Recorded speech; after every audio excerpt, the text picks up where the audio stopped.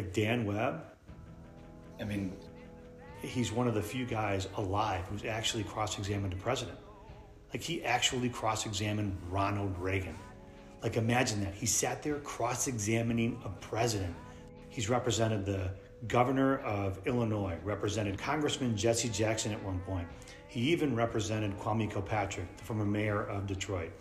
And he recently prosecuted Jussie Smollett. You want to know why? Because he wanted to actually vindicate the Chicago police and the city of Chicago. He's been named the one lawyer you don't want to have to face in a courtroom, and he's here to talk to me. He's here to talk about cross-examination on the Killer Cross-Examination podcast. Dan Webb's up. All right, Dan Webb, welcome to the Killer Cross-Examination podcast. How are you, sir? I'm doing great, Neil, and thank you very much for inviting me, and I hope things are going well on your end. Dan, you're one of the lawyers that I have. You're one of the lawyers whose name I have read and heard about for years and years and years. And I am so glad that you're able to join us. You're just a legend. And if there's a lawyer's Hall of Fame, and I assume there is somewhere, you undoubtedly are in it. Well, I don't know where that Hall of Fame is, but that's very nice of you. Thank you. I know you've been involved in representing at one point the governor of Illinois. I know that you've taken on different positions where you've prosecuted some very significant cases, including Admiral John Poindexter. And there are some amazing cross-examination stories about that case. And I know you recently just finished a gig as a special prosecutor on behalf of the state of Illinois, I believe, prosecuting Jussie Smollett in the disorderly conduct false report of a crime case that caught national news. So as a backdrop, tell me, how did you get started in the practice of law? Kind of walk us through that, if you would. Actually, Neil, that's an interesting story, but let me try to I'll try to do it shortly because I've joked about it over the years. I grew up in a very small rural community in downstate Illinois, and my folks didn't have a pot to pee in or wanted to throw it out of. But we had a great life. We were young. I had a great mom and dad. I was in a very small high school, and I got a break. The break was the following. I always had some, let's call it disciplinary issues in high school. I didn't, as they said, apply myself very well. And I had a guidance counselor, second year of high school. She wringed my neck, pulled me into her office, and she said, Dan, you're going to change your colors.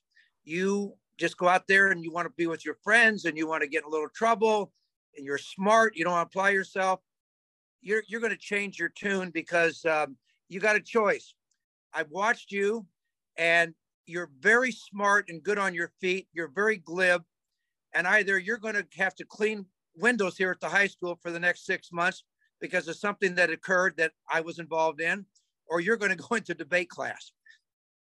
Well, I thought about that overnight, Neil. And the next day I went in, her name was Josephine Johnson. I went into Miss Johnson's office. I said, you got me. I'm taking debate class. And I enjoyed it. She took an interest in me, took me under her wing. She started providing me with actual books about great trial lawyers and said, you need to get interested in this. And I'll be damned, but I did. By the time I was a junior in high school, Neil, I had decided I was going to become a trial lawyer. And it all was because of one nice guidance counselor in high school. I read articles that talk about how you prepare, how focused you are, that you're an athlete, that you're competitive. And one judge wrote somewhere that you sneak up on people. And then another described you have an affidavit face. Have you seen that written about you in an article before? A face like an affidavit. I actually, the person that actually first coined that term is my dear friend and partner and former governor of Illinois, Jim Thompson, who was the longest serving governor in Illinois when he was a U.S. attorney when I was just a young kid coming out of law school and joined the U.S. Attorney's Office.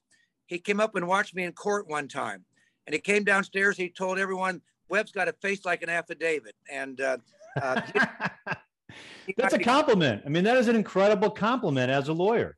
It was, and he became a very close, dear friend. And I mean, that means, and how important is that to you as a lawyer? I mean, it really means, because what we really are selling in front of a jury, I hate to use that phrase, but we're really selling our credibility and our believability, right? I mean, isn't that really what you're selling as a lawyer?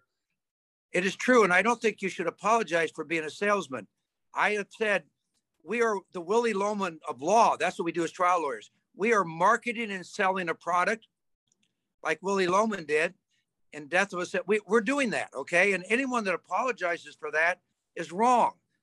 We have a product to sell, and in order to sell a product, you need to have credibility and you need to build up trust of people.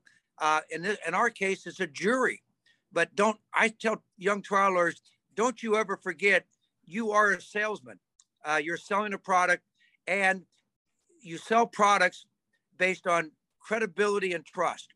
And so there's no question that from my early days as a trial lawyer, I am constantly focused in front of that jury. I want to be the first lawyer in the courtroom that the jury says, I kind of think that guy Webb, we can rely upon him. He kind of tells it like it is. If we have a dispute in this case, I think we want to listen to Webb. That's what I want, because trials are won and lost on small little increments in a case. And so the fact that if a lawyer has an ability to build up the confidence of a jury, so that in close situations, the jury will trust me and not my opponent, I like that. That's a big deal. And so that is what we're doing. We're marketing and selling, and we're trying to basically build up credibility with an audience that we want to go our way. How would you describe your courtroom style as a lawyer, Dan? That's actually a good question. I actually vary it, to be honest with you. I'm very cognizant of my demeanor in the courtroom. For example, I almost always start off with an opening statement that I'm delivering in a fairly low-keyed, firm, confident manner. But I make a point of never getting too dramatic or over the top in opening statement, because it's my belief that at the beginning of a trial, jurors are starting to feel their way, particularly in big commercial cases where you may have 7, 8 lawyers giving opening statements. I kind of want the jurors to believe that I'm not over the top, that I am really down to earth. And I believe an opening statement, I try to come across as confident and firm, but at the same time, not too much of me. Now, I reserve that later. For example, I do believe during cross-examination and often in closing argument, I do want to dominate. I want to be more powerful. I want to be more dominant. I want jurors to say, whoa, God, that guy Webb really came on in closing argument, didn't he? But by that point, hopefully they trusted me. They believed in me. And quite frankly, by me becoming a stronger lawyer, it makes me a more interesting person in front of a jury. If you're trying to market yourself throughout a trial in the same kind of monotone, stable way, that just doesn't work. It just doesn't. And that's not the most effective way to win a case. And at the end of the day, we want to. You can't. You want to win. You want to win. Dan, I read a quote about you that I swear there was this quote where somebody wrote about you that you want to win. It was like Dan Webb wants to win. I mean, it was, and I read it and I thought, my God, that is how lawyers have to. Don't you have to approach a case? I mean, here's this article I'm reading right now. It says about Mr. Webb goes to Washington. And it was an article written several years ago, and it literally has a title in one of the subheadings that says that. It says, Dan Webb, loves to win. I thought that was such an incredible comment that was made on your behalf. And I don't think that it seems like that's your personality. How important is that when you go in there that you are 100% invested, not just saying, well, I hope it, we'll see how it goes, but that you're 100% committed to the idea of winning? Well, you kind of, yes, the answer is yes and yes. We learned in Little League that it doesn't matter whether you win or lose, it's how you play the game. That was actually a very nice thing to learn in Little League. It does not work in the courtroom. It doesn't. At all. You are there to win a case. You have a client, and your job is to win the case. Now, you have to win the case within boundaries. Lawyers that go beyond those boundaries, that engage in bad or unethical conduct, they need to be condemned and drummed out of the profession. But as long as I can stay within those boundaries, that's our entire system of advocacy. It all comes down to, we have an adversarial system of justice, which we actually believe works, because you put these two competing forces against each other in the courtroom, following the rules of evidence and the rules of ethics and the procedural rules. But within those boundaries, we're supposed to want to win. And there is no room for losers. I tell young lawyers, if you lose the case, do not forget you are a loser. There's no redemption from that. Until you go out and win a case, you should put on Hester Prynne, the Scarlet L. You are a loser because you lost the case. I do believe in that very deeply. And I believe that's the way it has to be. Otherwise, our system doesn't work. So you've got to have these two competing forces, both of whom are trying to win the case through all the skills of advocacy they have. And we let a jury or a judge or a finder of fact determine who wins. But there's no room. I mean, once you lose the case, you are a loser. I love when I hear people say things to me in a setting like this, in a discussion, that I have read, said elsewhere, that came out of their mouth. I love the fact people don't know that there's an article. There's so many articles written about you, but there's an article in which you were saying that very same thing. Like, let's not make any mistake about it. If you came back and you lost that trial, you lost. You lost. That's it. That's it. And I thought about that to this day, because you've heard so many lawyers, I'm sure, walk out of courts and say, well, I'm just there to protect his rights or her rights. And I'm just there to make sure the system works. And I'm just here to, make sure that he gets his day in court.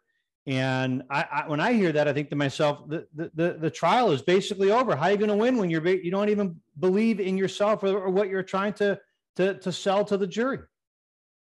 Well, that's my point, Neil, and you've made it better than I did.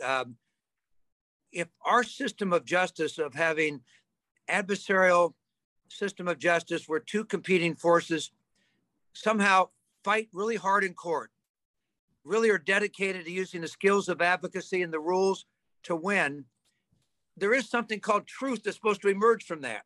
And by the way, I believe in that. For example, I cannot stand lawyers. The lawyers I hear after they lose a case that somehow try to make excuses for why they lost. And I despise them for that, because they lost because they're a loser. That's why they lost the case. And that's okay. It is okay to be a loser. Sometimes the facts and law are not on your side. That's why a jury gets to tell you, Webb, you're out of here. That's what I want to happen. Okay. But that doesn't mean I didn't want to win. That doesn't mean I didn't really work really hard and work, 18, 20 hours a day, because it works. And that thing called truth does emerge. And there is no better system than we have in this country. And when I hear lawyers, oh my gosh, that was a really tough trial. We got some bad instructions. And I sit there, I actually want to I think they should be drummed out of the profession. When you try a case as a trial lawyer, you live by that verdict and you don't make excuses. Doesn't mean you can't appeal. Of course you can appeal, but you don't get up on TV and start making excuses. Just get up and say you lost. That's what happened. You lost. And that's it. I could tell you this. I would hate. It sounds like there were no participation trophies in the Webb household. Well, that's a little. I know. I'm actually kidding. I believe in fairness in life. And quite frankly, I spend my life as an advocate in the courtroom. I'm pretty easy. My kids say, Webb, Dad, you're pretty easy, because I really don't believe in everyday life we have to compete for everything. I don't believe in that. I don't believe every time I go out and still shoot baskets with friends that I got to win that game. But I do believe in the courtroom that it's important that you work really hard and use your skills and do the best you can. Dan, tell me about your preparation for cross-examination and your style of cross-examination. And the setup for this is that I have read that you are an intensely prepared cross-examiner. And so I want to start first. I want you to tell us about your preparation for cross-examination. Why is that so important? And why, if it is, why do you think cross-examination is the most critical part of any case? Well, first of all, I do believe cross-examination is the skill that is the most valuable skill a lawyer can have, because cases can be and often are won on cross-examination. That's just the truth of because cross-examination and it's also the most difficult. It just really takes a lot of experience in knowing how to structure and execute on cross-examination. And yes, I believe that Neil, I believe there are so many things that can go wrong in the courtroom that your job as a trial lawyer is to minimize those things through hard work. If you work harder than the other fellow and you are better prepared than everybody else in the courtroom, you will at least reduce the surprises that occur. One of the great things about trials, what I love about them, is they are unpredictable. Things do happen that are not expected, and that gap between your brain and your mouth needs to be pretty short to survive in the courtroom. But things will happen that you actually don't have control over. And the fact that you are so well prepared gives you a shot at dealing with the unexpected. And so, yes, I do believe that preparation for cross-examination is critical. I have a kind of an hour lecture I use in trial advocacy to kind of teach younger lawyers how to prepare for cross and then how to, what I call, execute and perform on cross. That's a little bit beyond what we're doing here today, Neil, but I do believe in it. And the preparation part is really important. Just as an example, I just tried this Smollett case in Chicago. I prepared 22 lines of cross-examination. I had 22 points I wanted to make. I knew I wasn't going to do 22, but I knew I had to prepare 22 because I wasn't quite sure which ones to use, because I wasn't sure what the fellow was going to say on the stand. And I needed to be prepared for 22 lines across. I actually only used 7 out of 22. I finally decided, but I couldn't even made that choice if I hadn't prepared 22 lines of cross-examination and then chose the 7 that worked best in that trial. Let's talk about what you mean by lines. So I read somewhere that you have a view, and tell me if this is accurate, that if you're going to cross-examine somebody at a trial and attempt to accuse them of lying, that one, you must be certain that you can establish that the witness has a clear-cut motive to fabricate that the jury will understand. And second, you have to be certain that you have at least one clean, substantive line of cross-examination during which you can establish that the witness probably lied. So when you're talking about lines of communication, tell us what you mean, if you don't mind. And you can use the Smollett example. The case is an example. It's a fascinating case, and you obviously ended up with a verdict that you wanted, which was that Smollett was guilty. And clearly your cross-examination played a significant role in that case. Well, here, when I'm talking too much like a trial lawyer here, but a line of cross-examination simply means a point that you want to establish on cross. It can be, there's 2 types I call them quick developers and slow developers. What I mean by that is that there are some lines of cross-examination that can be carried out very effectively in 7 to 10 minutes. There's other lines across that need to be built, and that may take an hour. They may take an hour before you actually score the points you want to make. And there's a lot of them in between that.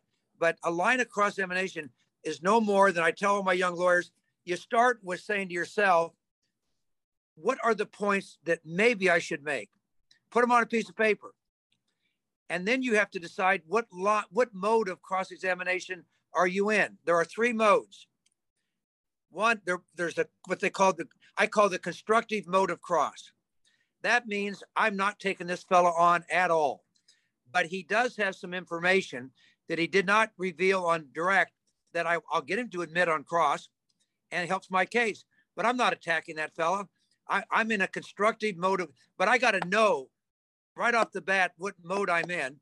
The second type of cross is called the destructive mode of cross, and it has two types of it. They're both unrelated.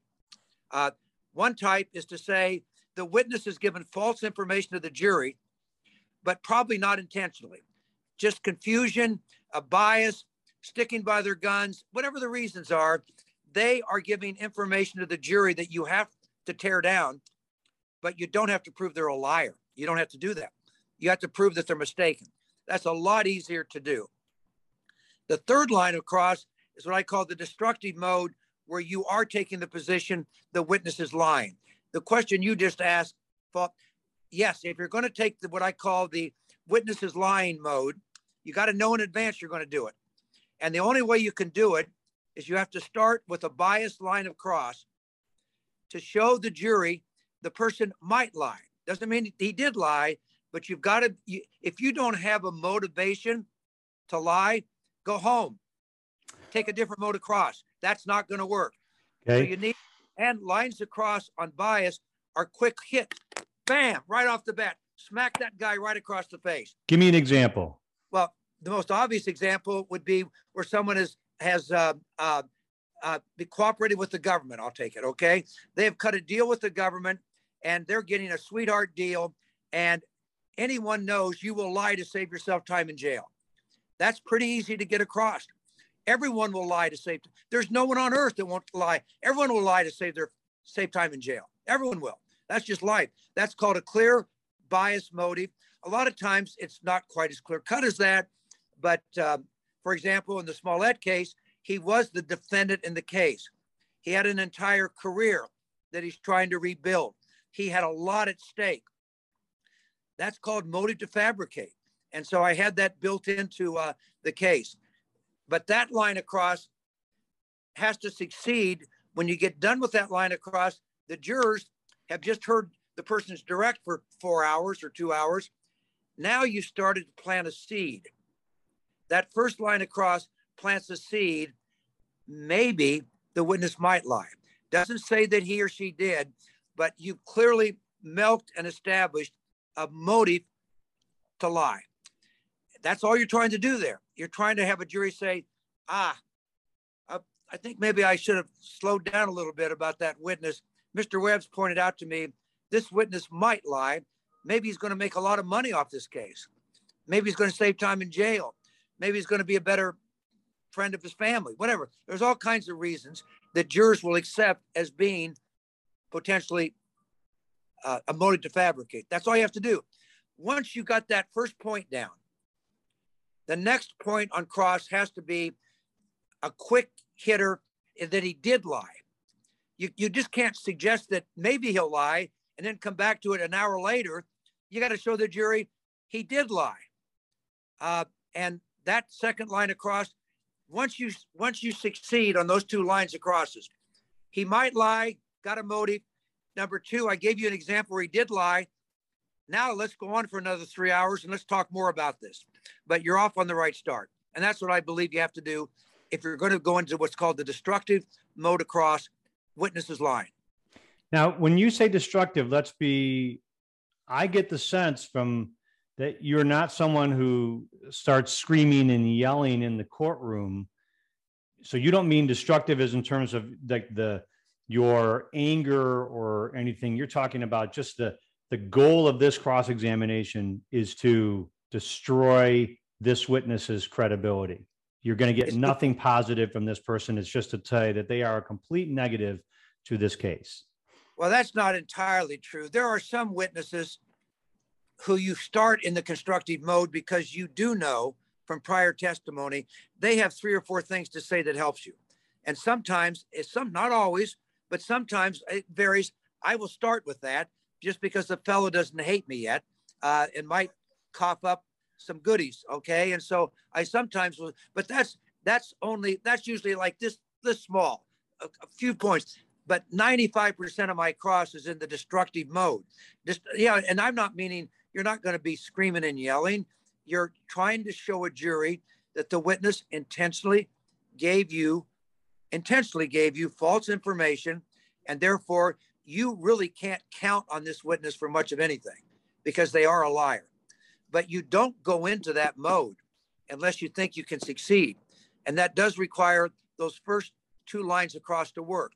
The motive has to work, and that first line across after the motive has to suggest the witness did lie. Classic case. Yeah, please. Tell me. As a defense lawyer, I love to start by showing the deal they cut with the government. And because every deal they cut with the government is a motive to fabricate and pretty big. The second one, if you've got a clear-cut lie, often the witness at least originally lied to the FBI, I'll say, okay? They lied to the government, and then they got religion. So then I proved that they will lie, okay? Because people that will lie, okay? And once you prove that they will lie, that does hurt their credibility. They may have gotten religion, and they're going to tell the jury, oh, but I've got religion now. I won't lie anymore. You're on your way. So, but you need both of those to marry together. I've read somewhere that you began a cross-examination of a judge in a case in which you were, you started the cross, and I want you to tell us the story.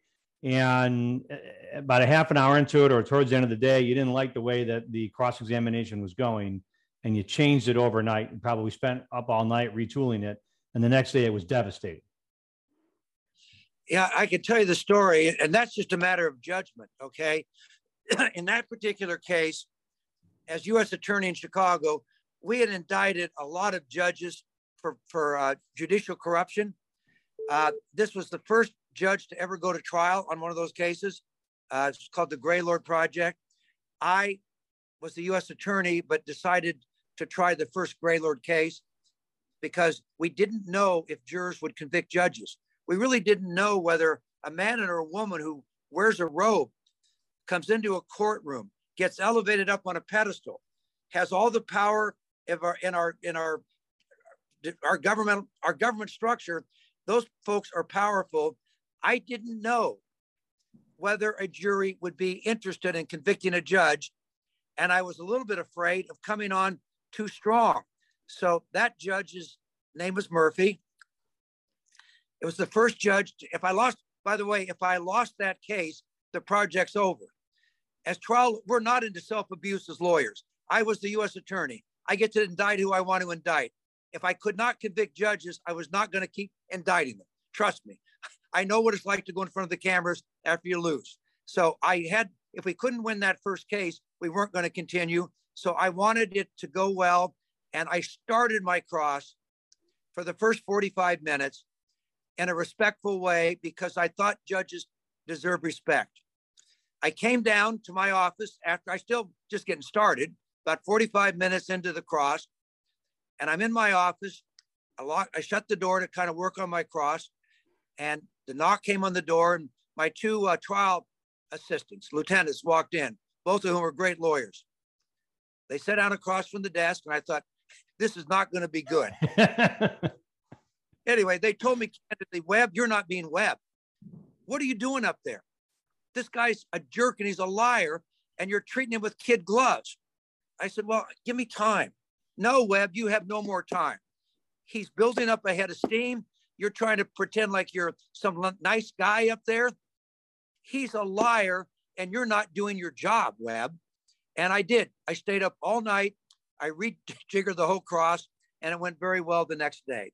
But by the way, we will make those mistakes as trial lawyers. Trust me. We make judgment calls. I sometimes have slacked off on somebody's wife because I don't I think wives deserve respect. I wonder whether jurors are going to like me if I beat up on the wife who did something, given in favorable testimony. But you got to be careful on that, okay? Because there's judgment calls we make as trial lawyers, and they told me I was making a mistake. And by the way, it happened again later. I was cross-examining President Reagan in another case years later. I got up. I had a deal with Reagan's lawyer that he was going to stay on his paper. By that I mean he was going to stick with his earlier testimony.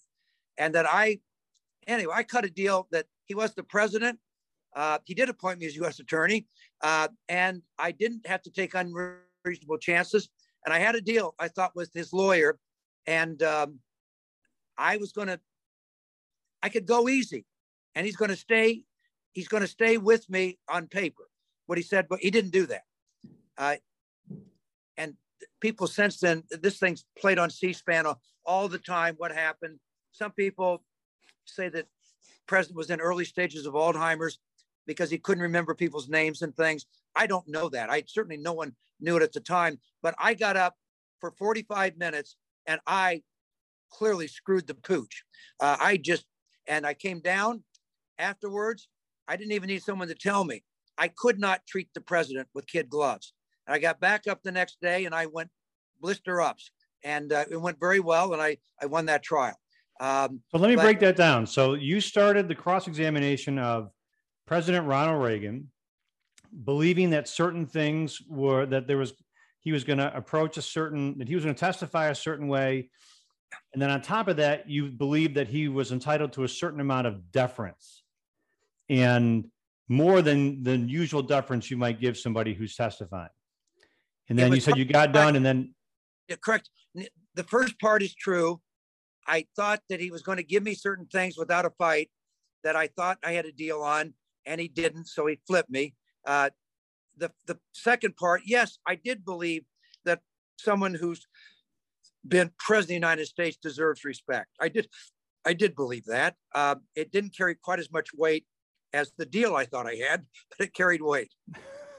So what happened? So you went back and you thought the objective of winning the trial, of obtaining the result you believe was just, was clearly something that you couldn't do. You couldn't get there, and at least in your own gut, you couldn't get there by just continuing to play footsie with President Reagan. So you had to take a different course. And so, and what did you do differently? By everything. I had structured a 3-hour cross on patty cakes. That's what I had structured. In fact, we were all flying back to DC that night because we had to start trial the next week. And we were doing Reagan in a sealed courtroom in Los Angeles. First time a former president had to testify in a criminal case. It's kind of, plus we had high ranking national security issues that we couldn't let the public into the courtroom at that time because of confidential national security information. And it was an unusual situation. I thought I can get out of LA easy. He's going to give me certain admissions that he's already given me earlier. I'm going to be okay. I don't need him to win this case. Admiral Poindexter needed him. I didn't, the defendant. And I made a strategy call. But things change. That's what happens in trials. Things change. And I just quickly went to a sidebar and I said to the judge, we're not going to go home tonight, Your Honor. I'm going to change my cross. This is not going the way. And the judge knew it. And I said, I want to take a 10-minute, I had 10 minutes to go. I'll finish the next 10 minutes and we're going to come back tomorrow. And the judge said, yes. But I had prepared a soft cross. So I said, I didn't go to bed that night. I stayed up.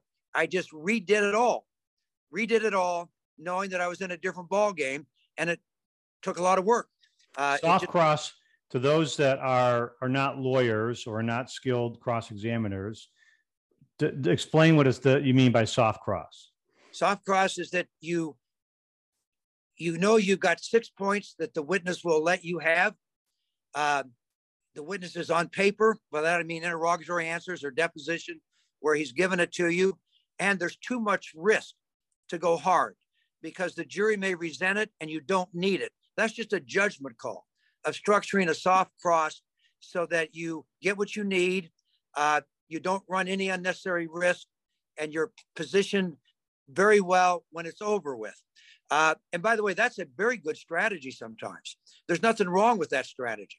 That's why I love cross-examination, because there are so many judgment calls that you have to make.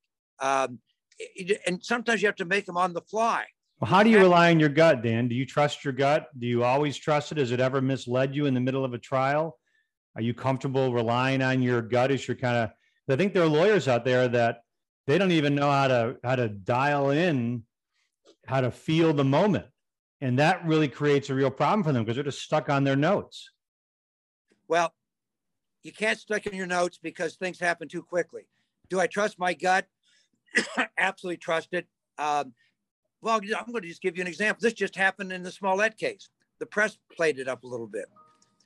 I was cross-examining Mr. Smollett about the fact that he had planned out a hoax crime with these two brothers, and one of the brothers he was close to, and they had planned to do the attack that night in Chicago, but Smollett had to be in New York.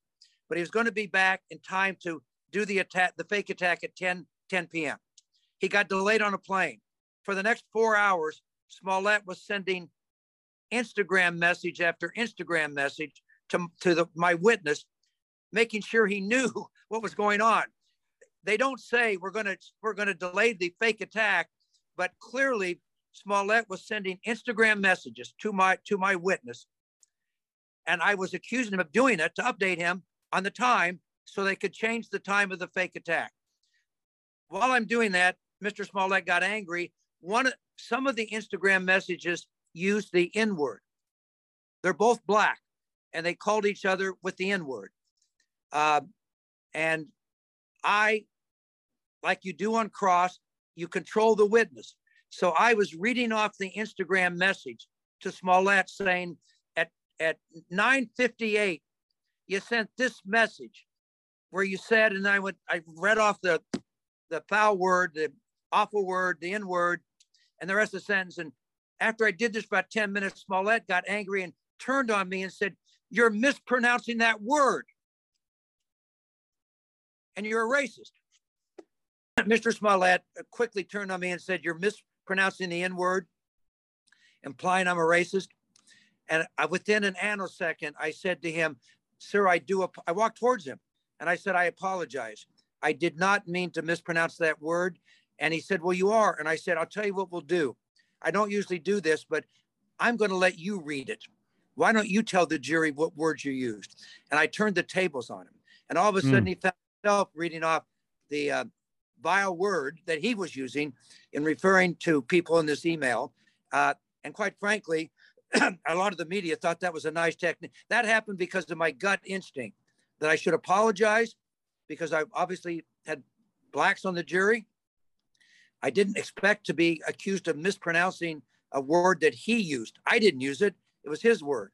But yes, you get those moments where you try to go with your gut. And I do go with my gut.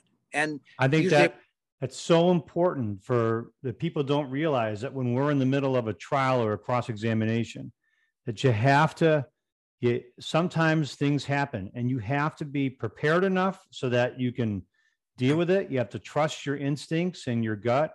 I can't tell you the number of times that we've gone over stories with lawyers like you, others that tell us the same thing inside and out. You can't do this with your face buried in your notes, just turning the page looking. This is a live drama. It's taking place live. And in a moment, you just told us, Dan, about how in one moment you turned something that could have been very ugly, where a witness is being combative and is taking advantage of something and making an accusation against you, which is unfounded, using his own words. And you said, "Okay, I apologize. I never want to be in this position. I'll tell you what, Mr. Smollett, you read it. They're your words. You pronounce it exactly. You pronounce any of the words the way you want. Go ahead." And all of a sudden, all of the it's like a tennis match. You just actually made him chase down a ball in the a baseline winner. He's now got to chase it down, and the jury's all watching him now, which I think is brilliant. So Neil, you're right. We all have to, but you're correct that you do have to kind of go with, you cannot predict particularly on cross. When you're on cross, you are cross-examining someone who's dangerous. This person is someone who's trying to harm your case, somebody who is doing everything they can to devastate your client's position. So you know they're going to harm you if they can. And so for you to think that they won't try to harm you is crazy. And you can't prepare for everything. No matter how much you prepare, the unexpected happens.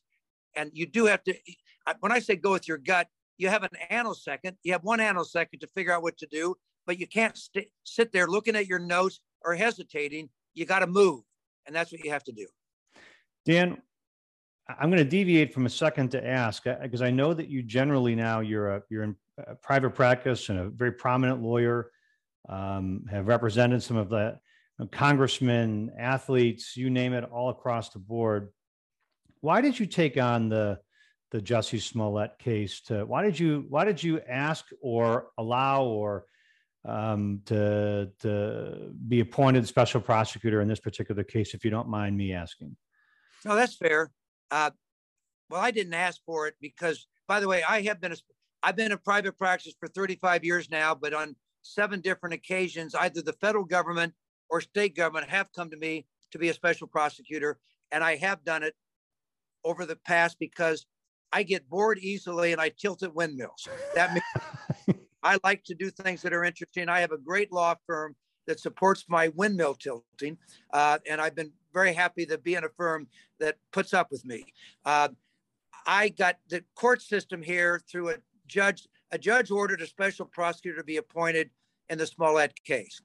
The reason the judge did it is because the Smollett case was resolved by the Cook County State's attorney after indicting the case. The case was dismissed out of nowhere, dismissed, no punishment, no guilty plea, no restitution, nothing. Okay, just let go. And this judge concluded and wrote in his opinion that a special prosecutor needed to be appointed to restore the public's confidence in the Cook County judicial system. Well, first of all, he came to me and asked me to do it. I originally said no for several reasons. And they came back a second time and I talked to the firm and we decided to do it because I did believe that there was clearly a sense in Cook County that there were 2 systems of justice. One was for the ordinary person and the other was for more privileged people like Jussie Smollett. I thought that was wrong. Number 2, I'm a big defender of this city. I believe in this city.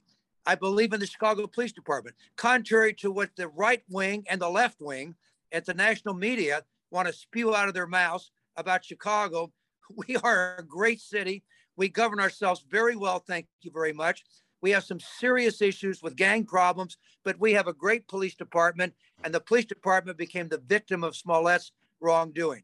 And so I saw it an opportunity to help restore the public confidence in the judicial system, but also I wanted to stand up on a pedestal and say thank you to the Chicago Police Department because they did a great job in this case.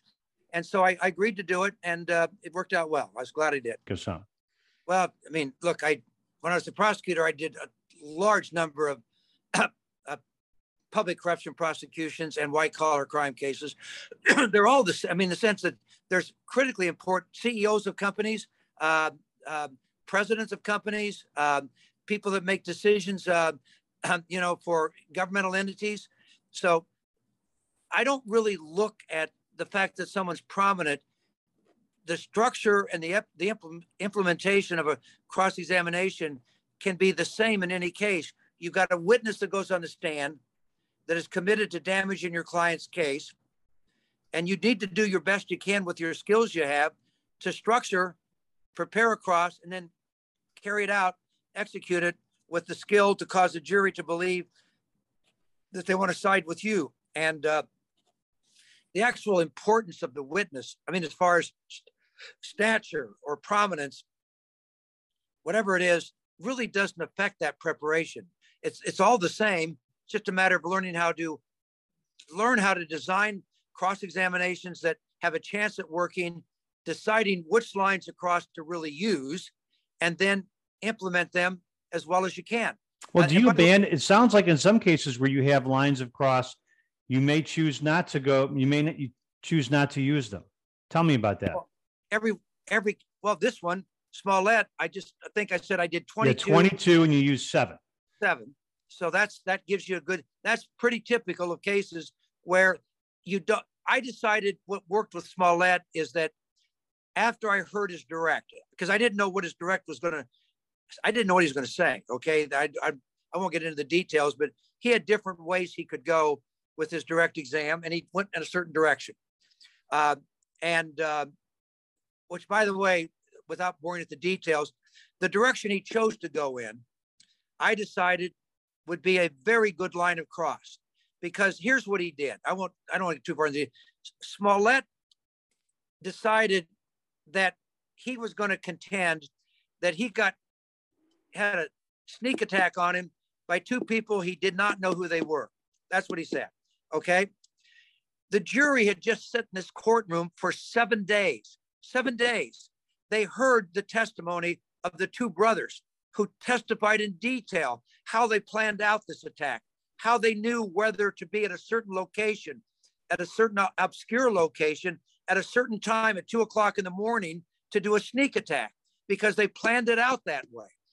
And he knew the brothers. He was close friends with one of the brothers. So I kept saying, let me get this straight. You sat here for 7 days. You told this jury, you heard the testimony of the 2 brothers. And I said, they came this way. They got out of the car here. They went down this street. Then they went down here. They hid out here. They got you here. Are you telling me that after you heard, you told the police you thought they might be white? I said, the brothers are not white. They're African-Americans. You know them both pretty well. Are you telling the jury that everything they just heard for 7 days and all the police testimony corroborated the brothers' testimony, that they were the ones that did it? There was no doubt in the juror's mind these brothers did the attack. And Smollett told the jury he didn't know who did the attack. And I thought that I cross-examined him on that very early on, just because common sense told me the jury's never going to buy that. Never in a million years. It just was not the right approach for him to take, my judgment. And it worked. It just sounded ridiculous. And then he said that the reason he went out at 2 o'clock in the morning in Chicago was not because he was supposed to get attacked. He went out to buy eggs from Walgreens that was closed because it's not a 24-hour day Walgreens. He lived in the neighborhood. I said, let me get this right. You say you went out of your apartment at 2 o'clock in the morning in a polar vortex, one of the coldest days in Chicago's history. You went out to go buy eggs because you're going to work out the next morning. And then you decided the only place to get eggs is at a Walgreens that's closed, and you live in the neighborhood. I'm sorry. Is that what you're telling this jury? And I later called it the eggs defense in closing argument, because I thought that was a ridiculous explanation for why he was out there in the middle of the night. I have read that you are known for pursuing witnesses who are evasive. When they try to evade and don't answer, like it sounds like he was trying to give, sounds like Smollett was trying at times to not answer yes or no and to give you the runaround. What did you do when he was doing that? Well, let me back up. So I do agree. I teach trial advocacy and I teach all young lawyers. Cross-examination is called the art of pursuit. You will never get what you want unless you absolutely pursue the witness. You have to evaluate every answer you get. And when you don't get your perfect answer, and you know you can get it because you've got him already down on paper or some prior testimony, do not give up. Just listen and keep pursuing. And you will not stop until you get the answer you want. And you have to do that over and over and over and over again. That's what cross is all about. Now, in real practice, I sometimes let up a little bit because I can tell the jury is going my way and I don't have time to perfect every damn question and every answer because I'm on a roll, okay? I mean, cross-examination is one time when I do know that I am rolling, okay? And when you know you're rolling, I sometimes don't slow down. I just keep a fairly rapid pace, as I call it, so that all of these rules that we try to teach people, like the art of pursuit, which I do believe in, Do I always follow those rules in every cross? I do not, because I don't believe I can be an effective advocate. You got to know what the rules are, and then you got to know when to violate them, at least in my judgment. Dan, tell me when you got done with the Smollett trial, I read so many things about your cross-examination of Smollett. To me, it looked like his credibility was absolutely destroyed when he continued to try to he threw in the MAGA thing and he threw in the attack and that he was somehow the 911 call. I mean, I'm listening to all that, and it sounds like you just dissected that piece by piece and revealed it to either be untrue or that it just defied logic. So how long was the cross of Jussie Smollett? And when did you know that you were done, when you said, you know what, I've got 22 different lines that I'm going to pursue, but I've done 7 and I've got them? Well, I kind of knew where I thought I was going to stop. I didn't have to stop there, but I knew, and I went about 5 hours, which is long for me, but I had a lot to cover with him. And some of these took a little time. Okay, for me to try to show the jury how ridiculous his testimony was required me to ask. I had to build the house up, okay, for the jury to see the whole house before they judged me on it. And so some of those were what we call slow developing lines across, and it took some time. But I knew the last line of cross I saved. You always save one for last. Now, by the way, if it doesn't work, you can then pull another one in. Plenty more I could make last. But I did save one to the end, which was kind of this egg story. I call it the egg story. I saved that for last, and I could tell I do watch the jury when I'm cross-examining. I'm watching the jury a lot. I'm watching I think I know who the leaders are. You do these things as trial lawyers. I figured who my leaders were, and I'm watching them, and I'm talking to them because they will carry the jury. All jurors, 12 people, you can have 5 leaders and 7 followers, and you get 12 people if you win. Okay, I mean that's just the way jury trials go. I was watching the leaders on the jury, and I thought I had scored pretty big in that last line across, and you learn that it was I had done all I could do, and I'd been up there a while. What was the sign? So, because I know that there are some lawyers that I've watched cross-examine and they misjudge when they've got the witness. I've seen some go on too long. They gild the lily and give the witness a chance to come back, or I've seen others who they watch the jurors. Could you tell that the jurors were the ones that you were trying to get through? How could you tell that they were at a point where you felt comfortable sitting down and being done cross-examining Jussie Smollett?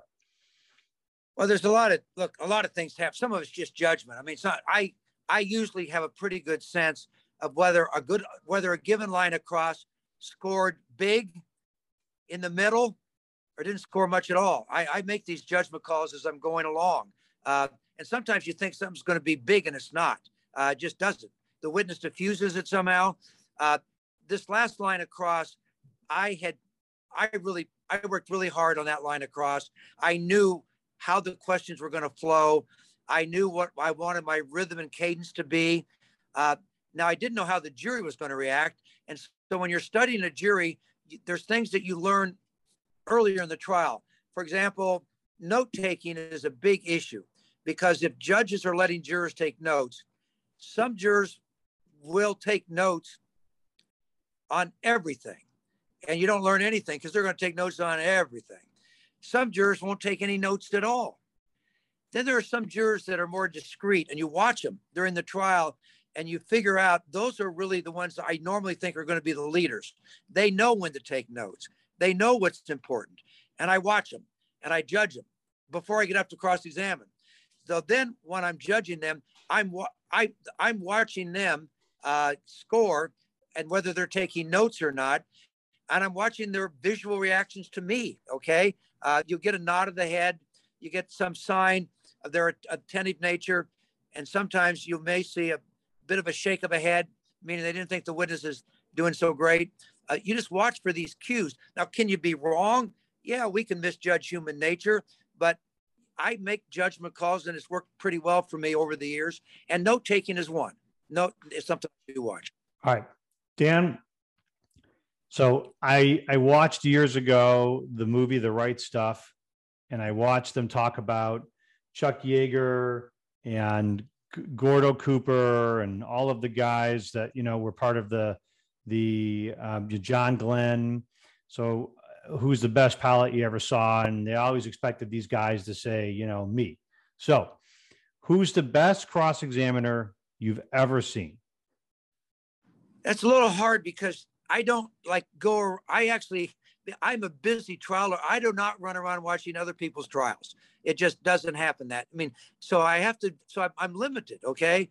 But the best cross-examination I ever saw done was from a trial lawyer in New York named Ted Wells, who's a very prominent trial lawyer in America.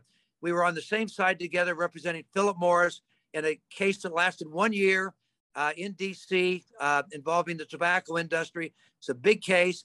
And I watched Ted cross-examine an expert witness. It's not something that would make headlines. I watched the way he dominated the courtroom. I watched the way he moved around the courtroom. I watched the way he used verbal cues, we call it, where you speed up and slow down at the right time. I watched how he did all those skills of advocacy, and it was seamless. And it was a hard witness. And when all was said and done, I thought, wow, that was one well-prepared, great cross-examination. Now, I just happened to be in that trial with Ted. If I hadn't been in the trial, I couldn't have told you that, right? So I don't know that I can tell you who the best cross-examiners are. I will tell you that just what got me interested in the practice of law as a trial lawyer was that guidance counselor who she gave me 2 biographies. 2. One was a guy named Clarence Darrow, who was a pretty fair Chicago trial lawyer. And another was a guy named Earl Rogers, who's a lot written about. His daughter was Adela Rogers St. John, that was a famous author for the New York Times. Earl Rogers may be the greatest trial lawyer in American history. Most people don't even know it. But if you read his biographies and you see how he would capture witnesses on cross-examination, I felt, now I don't know, these 2 gentlemen died long before I was born, but you can learn things by reading about people. There are a lot of books written about, you know, great cross-examiners. But at the end of the day, you can't learn it until you do it. You got to get up and do it and do it and do it and find out if you're good at it. Some people are very good at it. There are very good lawyers that aren't good at cross, and I can't tell you why, but they don't bring everything together into one package in a way to capture the jury's attention. They're writing wills. That's what they're doing. They're writing, they're doing trust in estates. Right. All right, Dan, my last question. So, and there's a little bit of a setup for this. You've obviously cross-examined, we know, one former president, President Ronald Reagan. I know at one point you've written about how you were approached to represent or to take part in the defense of President Trump, but I believe declined for a variety of reasons. And here's my other, unless I'm mistaken about that. And then here's my question. If you could cross-examine one person, dead or alive, who would it be? Oh my God. Honestly, Neil, I'm sorry to fail your last question. I'm going to end on it. I honestly have never given that a moment thought as to who I would cross-examine. And I have to tell you, the truth is, you don't get to choose your witnesses in trials. They're given to you. And so you learn to cross-examine what's put up in front of you. And whether the person's a president or whether or not you have many cases where there may be a relatively mundane witness, but who's gone on the stand, let's say to give an alibi to a defendant. And if you don't disabuse the jury of that alibi, you're going to lose the case. And you got to succeed or fail right there in front of a jury. And so I'm not sure it's the fame of the person you're cross-examining. I actually believe it's their importance and the outcome of the case that really matters. So for the record, Dan, you didn't fail in any respect of this interview. I appreciate everything you said. I can tell you are passionate about your this craft, and you're exceptional at it. And I think one of the things that we can sense about it, that I can sense about it, if you'll allow me to say this, is that you've shared with us that some things that are honest about when you lose a case, you lose the case. It's not a moral victory. You lost the case. Second thing that I think is important is you've talked to us about preparation and how there's different approaches to cross-examination of any particular witness. And sometimes you have to merge them, and you have to be able to change on the fly if the witness does something favorable for you or unfavorable. And then I think another really important part that's so important that you share with us is that evaluating the witness's importance in the case and being able to change the way you approach it. Don't be afraid. If you didn't like the tone you're using or the approach you're taking, don't be afraid to change it, because in the end, there's no valor in saying, well, I did it my way, the way I set out. And so but you know what, if someone says, hey, this is not going well, and in your gut, you know, it's not going well, and you have the ability to change it around and to make a change, then do it. And you've clearly have, I think, given us a lot of examples of how you've done that successfully. And so you couldn't possibly have failed this interview. I put you, Dan, on the Mount Rushmore of lawyers out there. I mean, you're really that good of a lawyer. And just for the people who are listening, you're being extremely humble. There are books upon books that have quoted different cross-examinations, different approaches, different styles, different ways that Dan Webb has gone about this job. So we're seeing the most humble that we could see someone who's talking to me, during this interview. I will say, Dan, that I am so honored that you chose to join us. And I think that the cross-examination of Jussie Smollett, which of course is something you did most recently, is important, but it really is just the latest in a long line of successes that you've had.